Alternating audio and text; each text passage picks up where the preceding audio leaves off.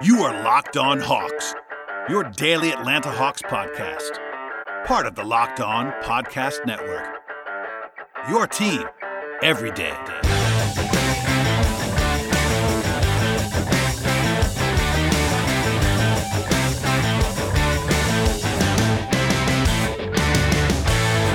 Hello, friends. Welcome to episode 853 of the Locked On Hawks podcast. I am your host, Brad Rowland, coming to you on a Sunday evening into Monday morning. And today's show is brought to you by Built Bar. Go to BuiltBar.com, use the promo code Locked On. You'll get 20% off your next order with Built Bar. Most of today's show will be a discussion that I had with Brian Schroeder, good friend of the program, about Deni Avdija, one of the top-rated prospects in the NBA draft, and also someone that has always been talked about as a potential option for the Atlanta Hawks. If you've been listening the last couple of weeks, you would know that Brian and I have talked about a bunch of prospects, headlined by the top guys like Anthony Edwards and James Wiseman, LaMelo Ball, etc. But we will also get into some guys who are often projected to Atlanta, and I think Deni falls in that category. Many more to come, and that's part of a larger conversation, but there you go. That is coming later on with Brian. Before we get to Brian, though, there's a little bit of news I want to catch up on from the weekend. At least most of this stuff broke after I recorded on Friday evening, and the latest there is the NBA and the Players Association agreed to push back the CBA termination notice deadline to November 6th. That's later on this week. And ESPN's Adrian Wojnarowski reported that the NBA, quote, fears delaying the start of the 2020-21 season until January could cost the league an additional $500 million to $1 billion, end quote.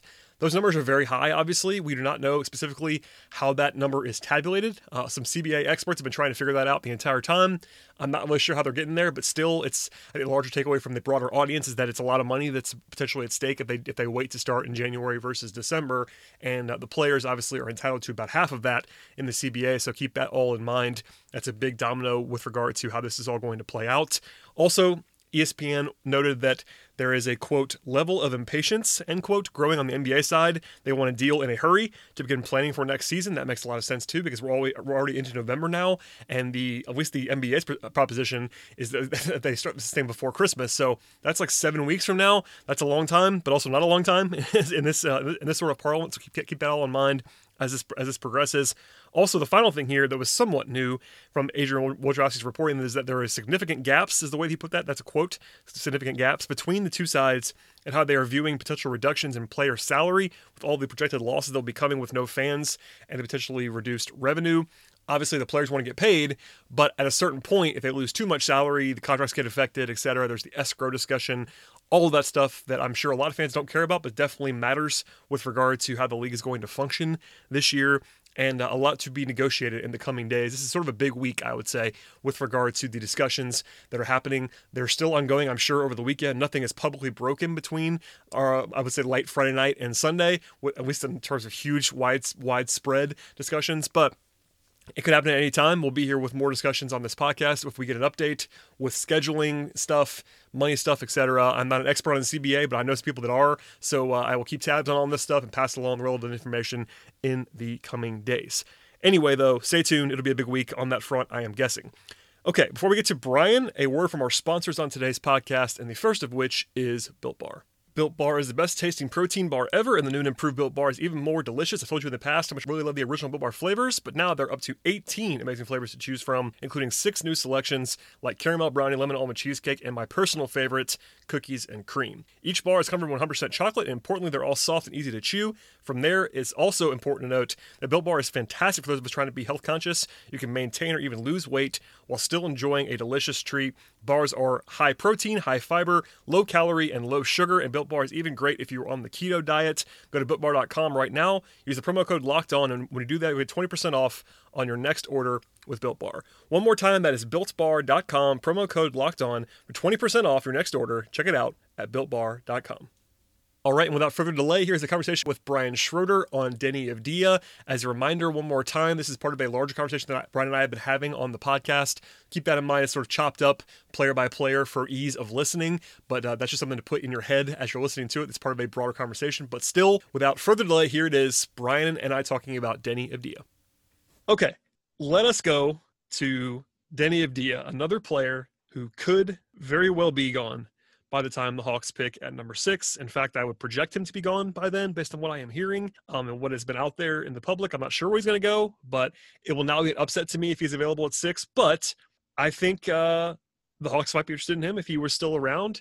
I want to ask you, broadly speaking, what you think of him, because Denny is a player that seems to be on the rise, but also is someone who I personally have some skepticism about with regard to his upside. So what is Denny Avdia for people that have never seen him play? He's weird. He's kind of like, I think ideally he could be like Nicholas Batum, maybe, because he's a good defender, like a good rim protector and like paint protector for like a guy who doesn't have huge reach or length. Yep. He's very good rotator, like Ersan Ilyasova, good. And Ersan Ilyasova is one of the best at that. He has like he's a good ball handler, very good passer, very good like hit ahead passer, like excellent at that. Problem is he's not good enough at offense that he's going to get the ball in that situation a lot. So he's going to be more of a 4 who can pass the ball sometimes. He's built pretty well. It's weird. He'll have stretches where he can be like a Jay Crowder level shooter sometimes, where like he'll go like 0 for 13 and then he'll go like 7 for 12, and like there's almost no way of telling when. I think he's going to be below average shooter overall though, because he just has inconsistent mechanics and just doesn't seem to like he's been working on it, but he's not the kind of guy who likes shooting pull-ups. He tries to get to the rim a lot and get into the paint. And I feel bad because he's played on some teams, especially like the under 18 Israeli teams, or the under 20 Israeli teams, where he's, with one other exception, is the only talented player. And so teams would just swarm him and beat his ass. Like he had some games where he was like 4 for 24. It's just like awful performances. But he was still obviously the most talented player on the floor. I kind of wish he'd come through the American high school system, because it would have been interesting to see how he really reacted against top level talent. He still really hasn't played like against elite talent, and his numbers are good. They're not really like mind blowing, but at the same time, they've always consistently been like 17, 5, and 5, and it's like there's use in that. I think like maybe Saric is kind of a comp to, yeah. Like I think he could start. I think he could end up being your 4th or 5th starter. But I don't know we talked about this before with a couple people. I don't know where the improvement comes from. Yeah, I mean, the thing about Denny, the Saric comp is one that's definitely out there. It's not a bad one. I think, bigger, more physical Nick Batum is a pretty reasonable one, and that'd be a really good player, obviously. It's just that's my biggest concern. I think I'm pretty confident Denny's going to be a useful player, and that's not a shot at him at all. I think he's going to be pretty good. The problem is, if you're taking him where he's been rumored to go, like as early as 2, you kind of want some more upside than I think he has. Like, what do you think about? Okay, here's something broadly speaking. There's this notion that he's a point forward. I don't. Sometimes really, he looks like it. Yeah, he can handle the ball. He can pass. He can he can handle the ball as a secondary for me. The problem is, I don't see him as a dynamic ball handler creator. That's where I don't get it with that. Can he do a little bit of that? Yes. Can he make decisions that are good? Yes. I don't see him like being a primary creator in an offense, and I think that's what you hear from people that like love him, is like that's in his toolbox. I don't really see that part of it. Well, that's sort of where the Saric thing comes from, because Saric, when he was coming out, when he was still playing in Europe, he was like his number one skill was like his flashy passing, and he was like had great vision. And that's sort of what Denny's been, and we learned pretty quickly like Saric is not a particularly impactful passer in the NBA. Like he makes good passes, but he's not running pick and rolls. He's not like getting out on the top of the key and making like really dynamic reads and breaking down the defense. Right. That's sort of where like he's been compared to Luka Doncic, which is ridiculous. Yeah, that's sort of where players like him really like. I do like talking about them together, because players like him really illustrate how much of an absolute anomaly Luka is. Because Luka does do that stuff at 6'8", and like that's not what people do normally. Like, well, and we also saw that on film. That's the thing about it's unfair to Denny to draw the Luka comp, because it's just not a thing that. Well, it's unfair to him, but it's also making him a lot more money because Luka's good now. So. Oh yeah, I'm not saying it's probably good for Denny in the draft. I'm just saying it's not fair to wherever he ends up going to have this baseline expectation that like, oh, he might be the next Luka. Like, nah, man, that's not what he is. I'm sorry. Like, I don't even see that as a possibility. I don't see him 100% how outcome. Is Denny Avdia a star? I don't think he is. Even at the absolute apex. I could be wrong, but I especially don't see, Luka's superstar upside. I don't even see Avdia. Oh, okay, here's a question. What is the percentage chance that Denny Avdia is an all-star once in his career? 5%, 10%. Yeah, and and honestly, being a one-time all-star can also be fluky. Like we saw, like Sabonis make the all-star team. Yeah, I mean Sabonis made the all-star team this year, and I Armstrong. I love Sabonis, but there are guys like that. So yeah, the biggest reason he can't be Luka and he can't be a star is that when's the last time you heard about Luka shooting 55% from the line? Okay, that's actually my next question is like, okay, what is the shooting like for Danny? Because there was a lot of buzz when they restarted. There were some workout videos. His jump shot went in for a few games, and suddenly it was like, all is well with a jump shot. And I am always skeptical of that stuff. Yeah, it's a good thing that it looked better and looked cleaner, but his shooting has never been a strength. The next 10 games, it was like 20% again. Right, it went away, and no one talked about that. But, I mean, I'm not trying to bury him, but the free throw thing is a concern. And also, he's just never put together even like a half season of good shooting. No. He's not a shooter. How much okay, I guess the question is, what do you think his shooting is going to be? Is he someone that has to be guarded at the NBA level eventually? That's kind of all that matters in some ways. Hopefully, but it's not really impressive, and I don't. But the free throw percentage tells me that there's not much room for growth. That's the stat. That's the number you look at. I guess it could be okay. The argument against that is that maybe it could be just like a mental block at the free throw line, but that's a hard sell. You know what I mean? But see, those usually don't go that way though. Like you usually don't have a guy. I guess DeAndre Jordan, but DeAndre Jordan was physical too. Like he just couldn't manipulate the ball right. Like usually when a guy gets to 55% who's not a center, it's usually going the other way, like Iguodala did. Like LeBron's got a mental block at the free throw line. It's never gotten better, really. Like he's a little bit better free throw shooter than he was, but he's never become like an elite free throw shooter. So like, but LeBron also shoots like 70% of the line, not 55. Yeah. But like, if LeBron can't do something mentally, I don't think it can be done. Yeah, that's probably a good point. I just think that would it be nice if Denny was suddenly a good shooter? Yeah, it would be cool. I'm rooting for him. I like Denny as a prospect. I like Denny. I think he does a lot of things that I actually value more than most, like his off-ball defense. He knows where to be. He's a ball mover on offense. Like he's a good cutter. He's good in transition. All the stuff that's like undervalued, he does all of it very well. It's just that I don't see how it's supposed to work at a high level without the shooting. He can still be a good player without shooting and like be a nice supporting rotation level forward, but he's not. Okay, here's a question for you, Brian. What is his best skill? What is his outlier good skill? So making rotations in the paint and making outlet passes. So, I agree with both those things, but that doesn't sound like an outlier good. I wouldn't even say those are outlier skills. Those are just his best skills. Yeah. So, and that's not, again, I'm not piling on. I think he's going to be a good player, but it's just really hard to project someone to be like a top 3 player on a good team if they don't have a single outlier trait. Yeah. It's just not something that usually happens. It's not impossible, I guess, that he could break out in some way, but he's just more of a do everything role player extraordinaire, which is fine. And like at 6 in a bad draft, that's fine. But like at 2, like the Warrior stuff is out there. I don't see the upside to do that. And I know the Warriors are in a weird spot. And actually, aside from just being number 2 team and wanting one of their clients to be paid, Denny would be awesome in terms of like Golden State and what they actually value. He actually would be good there. It's just that I wouldn't take him at 2. 2 is just too. It's just too high. Well, he wouldn't be the guy I'd take anyway. I would take Okongwu if I was them. But hey, and that's fine. I would rather have Okongwu as well. I'm just saying, given that the buzz is out there, if all the places that Denny could go, Golden State's a pretty good place for him. Well, yeah, he'd have to do the least. Do the least, and he also like does the little stuff that they need, like the ball movement on offense, the off-ball defense. Like he just kind of checks all those boxes that doesn't need to do a ton.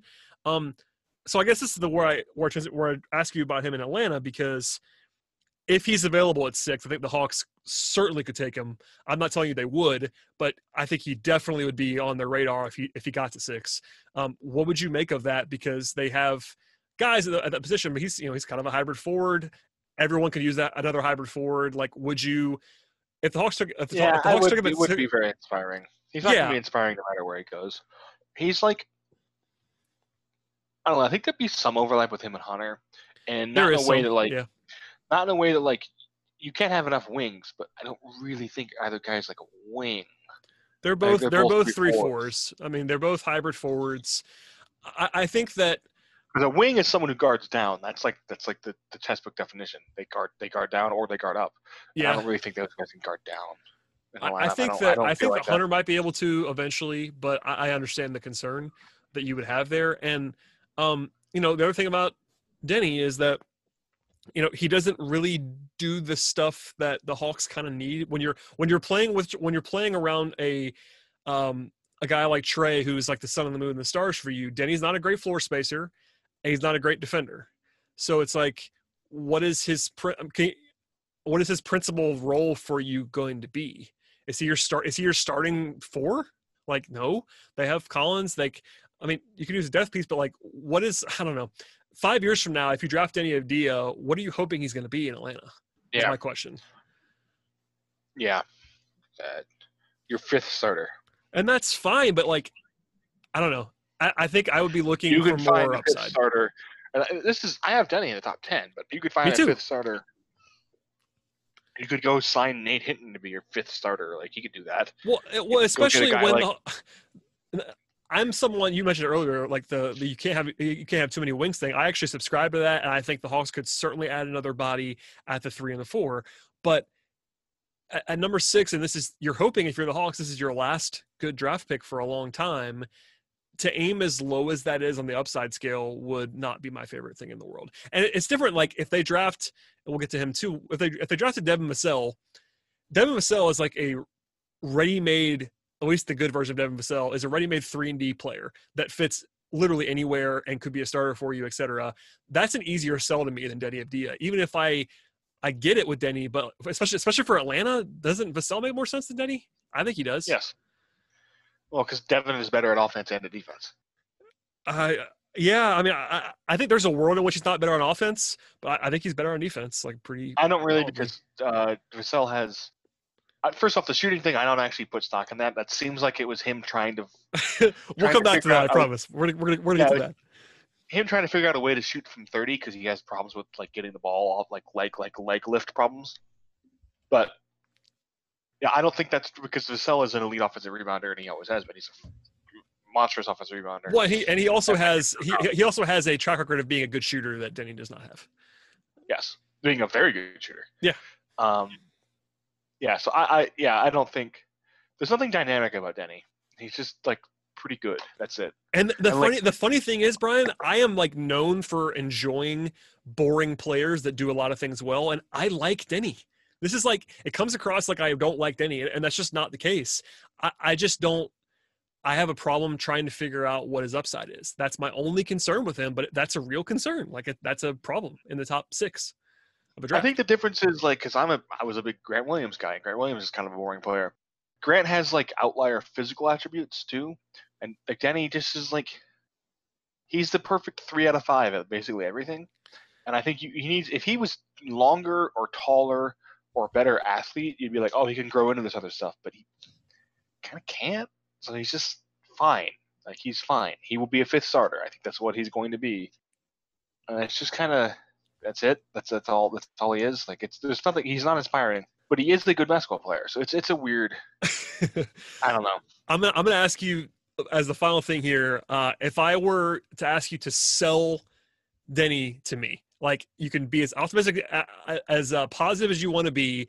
What is the best case scenario for Denny Avdia? What does it look like if it really breaks right and it's like a 95% outcome for him? No, like, I don't know. Like, he could be like, he shoots better. He shoots better, and he becomes like a real secondary ball handler.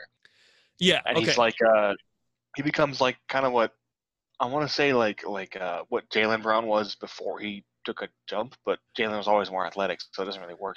There's not really anybody who is that. I like the Batum thing from earlier, by the way. Okay, so if Batum, like Blazers Batum, but Blazers Batum was freakish length. That's what he always has. Well, the counterpoint to that would be he's like the high. It's like he's like the closer to power forward version of Nick Batum, where Batum was like really playing the wing for the duration, despite his incredible length for the most part. He was a wing, like more of a pure wing in a lot of ways. I don't know. I agree with you though.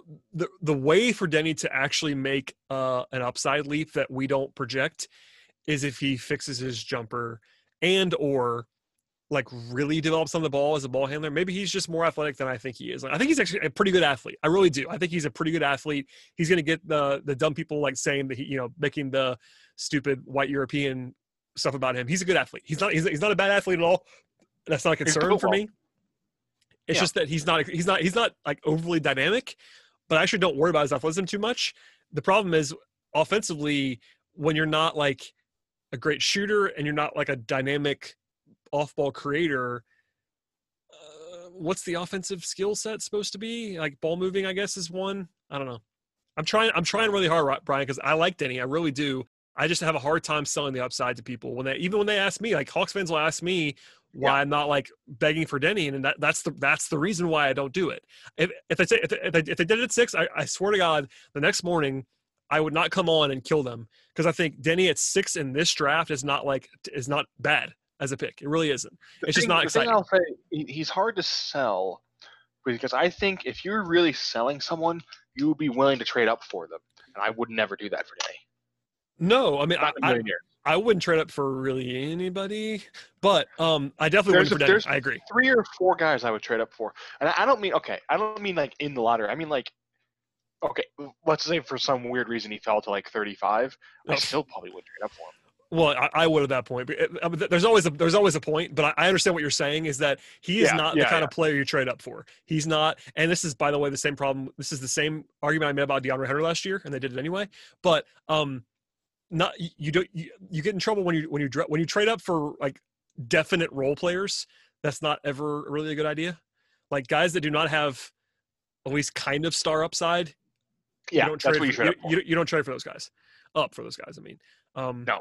And in this class, it's a lot easier to argue for trading up for like Isaac Okoro than Denny, in my opinion. And it's not like it's not like I have Isaac Okoro like so far ahead of Denny on my board, but I can see Isaac Okoro being a star-ish player easier. Well, yeah, because Isaac, if he shoots, he could be Jimmy Butler. Well, and he has outlier trait, and that goes back to what we said before. Isaac Okoro has outlier traits. He's an outlier athlete. He's an outlier defender, like on-ball defender and stuff like that. We'll get to him too, but it's just like it's easier to see that as a selling point than it is for Denny, who just like does it. And by the way, it's not a bad thing to do everything well. Like Denny doesn't have a huge weakness either. Like maybe his jump shot's a weakness, but there's something to be said for being pretty good at everything, and he is.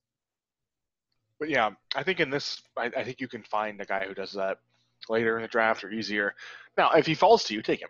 Like I would be. Oh yeah, it's gonna be weird. Totally fine at 6. I'm gonna give a decent grade to, but I'm just not.